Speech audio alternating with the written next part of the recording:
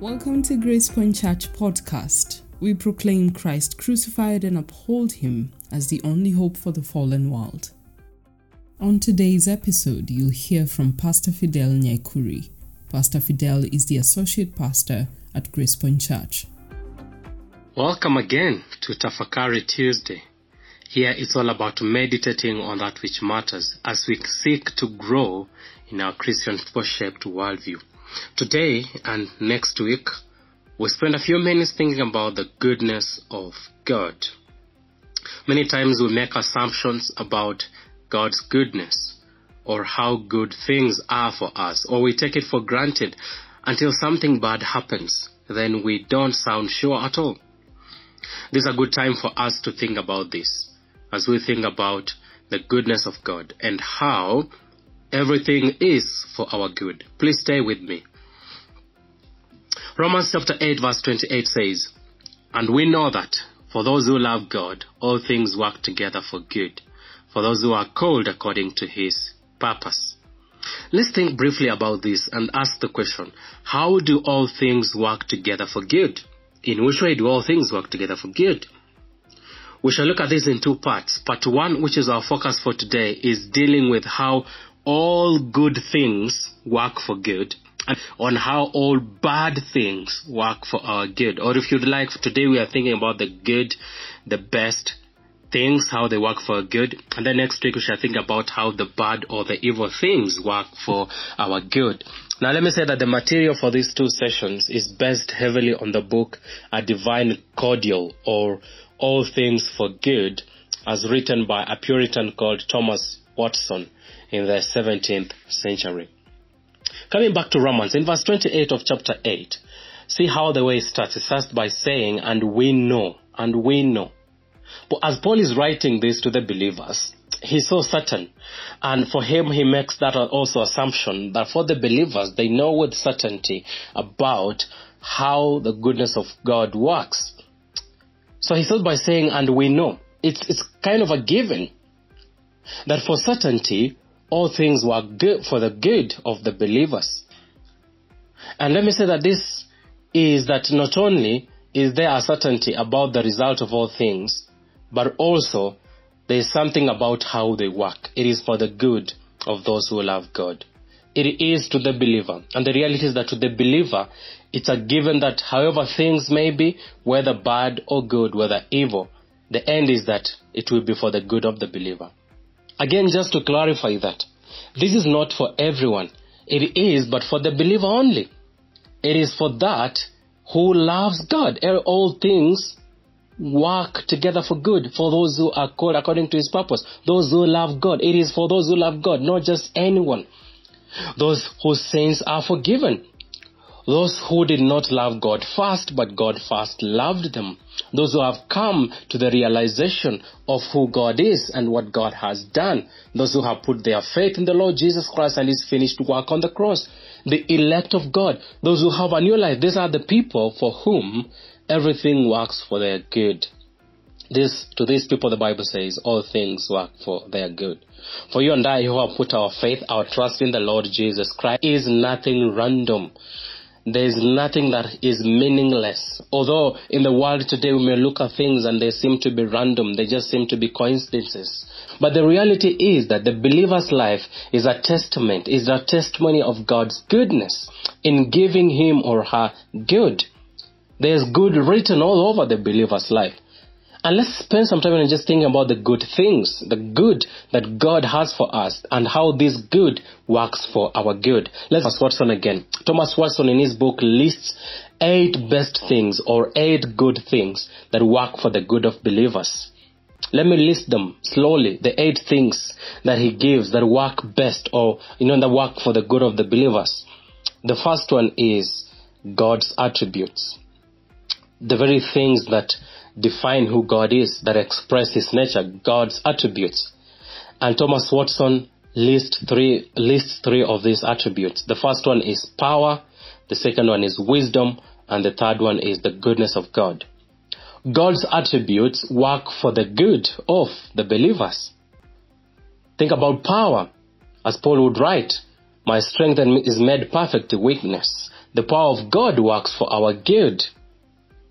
And quoting Watson on page 14, he says, there is rage in the enemy, malice in the devil, but power in God. For the believers, we have the power of God at work. In our weak, not being born in noble families, we see the power of God at work. In our being dead, God in His power raises us to life, and the power of God works for our good. The wisdom of God, still thinking about the attributes of God, the wisdom of God works for our good. God guides us, God shields us, He preserves us. In His wisdom, He decrees things that work for our good. The goodness of God, it is the goodness of God, as Paul would say in Romans chapter 2 verse 4, that leads to repentance. The goodness of God is written all over the believer's life. God is good to the believer. God's attributes. Number 2, the promises of God. The promises of God. God has given us His promises. You read from the Old Testament, you see the promises of God. You come to the New Testament, you see the fulfillment of the promises of God. All we see in the Bible, God has given us promises for every season of life. And these promises are for our faith and they are for our joy. We can look back to what God has said and we can see the fulfillment, and we can look ahead in hope, in anticipation, in expectation, in faith, because of what God has said. And as Paul will say again in 2 Corinthians, the promises of God find their yes and amen in Christ Jesus. They find their yes in Christ, and that's why we utter our amen. God in Jesus Christ the Son has fulfilled all His promises. And you know what, believer? The promises of God are for our good. For you who have put your faith in the Lord Jesus Christ, God's promises are for your good. He has promised eternal life. It is coming. It is a good thing for us. Number 3, the mercies of God. The mercies of God are evident. They are new every morning. His mercies are new every morning. The psalmist writes in Psalm 116 verse 12, What shall I render to the Lord for all His benefits towards me? The Lord has done so many things for us. He's been so merciful to us. He hasn't given us that which we deserve. God has withheld His anger from us. His mercies are evident in the believer's life. And these mercies of God work for our good. Quoting Watson again on page 18, he says, the mercies of God make a sinner proud, but a saint humble. When you wake up in the morning and you realize it is by the mercies of God, that draws the believer, that draws you and me to humility. God's mercies work for our good. Number 4 is the graces of the Spirit. The graces of the Spirit. God has filled us with His Spirit and has given us grace to continue in this Christian walk. And so we see that the grace that the Spirit imparts in our lives helps us each and every way to keep forging, to keep moving in this walk of faith. And Watson mentions 2 things on page 20. He mentions faith and he mentions fear. God has given us God. He says, faith careful, fear keeps the heart serious. Faith keeps the heart from sinking in despair. Fear keeps it from floating in presumption. God has given us faith. We look forward. We are cheerful. We don't sink in despair. He has given us fear, the fear of Him, to have that reverence for Him. It keeps us from being presumptuous. No wonder the psalmist will pray, keep me from presumptuous sin. And it makes us to see God in His holiness. We become serious even with our walk with Him. And then the 5th one is the angels. He mentions the angels. And this is, the idea of angels has become not a very common thing today. But, reading Hebrews chapter 1 verse 14, the writer of Hebrews says how angels are ministering spirits.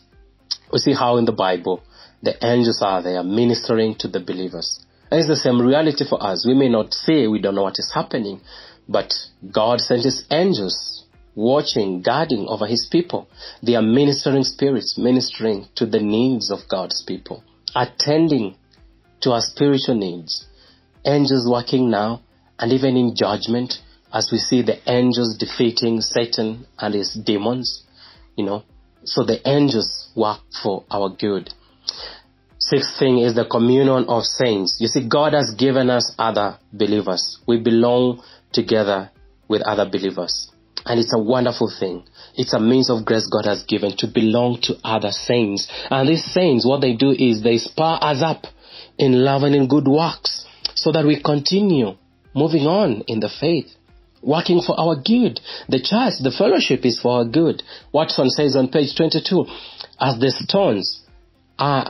stones in an arch help to strengthen one another, one Christian, by imparting his experience, hits and quickens another. Or to use a familiar language for us, like a piece of wood in the fire, so are we, one Christian to another. That one piece of wood, as it has lit with fire, so it lights up the other pieces of wood. That's what we do as believers. Number 7 is Christ's intercession. It works for our good. Christ in John 17 prayed for the apostles then. And the same prayer Christ makes for us as his disciples, as believers living now. Christ is praying for us, standing before the Father, making intercession for us. Christ is in heaven. He prays for us right now. It is for our good that Christ is praying for us. And once again, page 23, Christ's prayer takes away the sins of our prayers. Can you imagine that? We are not sinless. We are full of sin. But Christ is praying for us, so that God does not count even those sins against us, as Christ has already paid for them. And even in our failings right now, Christ is interceding before the Father. And our prayer, even as we do them in the weakness, in the sinfulness that we are in, Christ takes those prayers. He takes the sins away from those prayers as he's praying. And then number 8 is that the prayers of the saints. Through the prayers of the saints, God works good for us. Remember that text in James 5:15, how James is saying, is anyone sick? Let him then call the elders. And says in verse 15, the prayer of faith shall heal the sick. As we pray for one another, it's a means of grace God has given, and it works good for us. That's why we never cease to pray for one another as we gather in private, for those who are sick among us, for those who are having issues among us, for those who are celebrating and we need to praise God together with them, for those who are trusting God for, many things. We pray for them, and God answers prayer. Prayer of others works for our good. Remember even how Peter in Acts, when he was in prison, the believers were praying, and the angel came and rescued Peter from prison. Prayer works for the good of those who love God. As I finish, let me ask you, brother, sister, how have you seen God's goodness in your life for the last 1 week, for the last 1 month, or 1 year?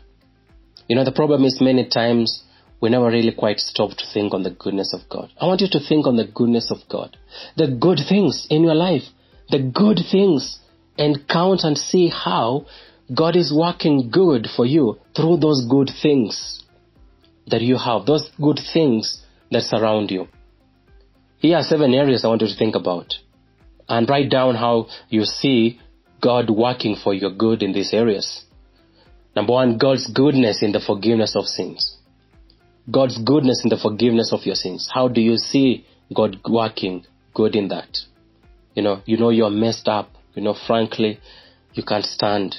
But yet God has forgiven your sins. Do you see God's goodness in that? Number 2, God's goodness in having hope for the future. Hope for the future. Friends, we live in a world where many are hopeless. Even as we think about coronavirus right now, where is hope? But there you are. You have hope. When things seem uncertain, you have hope. Do you see God's goodness in the hope that you have for the future? Number 3, God's goodness in and through the people around you. God's goodness in and through the people around you. Do you have people around you, family, neighbors, friends, those you can name, and see that yes, God is working through these people? Write that down. Think about that. Number 4, God's goodness in your work or your business or your everyday activity that you do, whether you're stay-at-home mom or whatever you do every day. Do you see God's goodness in that? How is God working good through that business, through that daily activity you engage in? Number 5, God's goodness in providing for your needs. God's goodness in providing for your needs. Have you seen God provide for your needs? Have you seen God give you a meal? Have you seen God give you a shelter, give you clothing, sustenance, material for you? How are they working for your good? Number 6, God's goodness in granting you good health. God's goodness in granting you good health. Are you in good health right now? Perhaps you suffered from COVID and then God healed. Perhaps, for the last few years you have not, needed to seek any medication because you've been good and now you're still going. Do you see God's goodness in that? Number 7, God's goodness in and through the church family. God's goodness in and through the church family. That church family you're part of. And the small group perhaps the growth groups or the singles group, the couples, parenting, or even the elders, the leaders of the church. Do you see the goodness of God in this? Brothers and sisters, we need to be those people who see how God is working good for us in the good things that God has given us. Everything about us has God's goodness written over it. The question is, do you see that? Or do you think it's your own sheer willpower, your determination, that you've come up with the good things that we enjoy right now? Friends, let's see the goodness of God in the good that He has given us. And let's not put ourselves in the center of it, but let's glorify God in the good He's given us and see the good that God is working through that. Thank you so much for joining us. See you again next week for our part 2. Let's pray. Lord, thank you so much that you've given us all good things. Lord, help us to see the good you're working through all this. In Jesus' name, amen. Thank you for listening to today's episode of Grace Point Church Podcast. For more information and past episodes, visit our website gracepointchurch.org. Please join us again tomorrow for a new episode. Goodbye.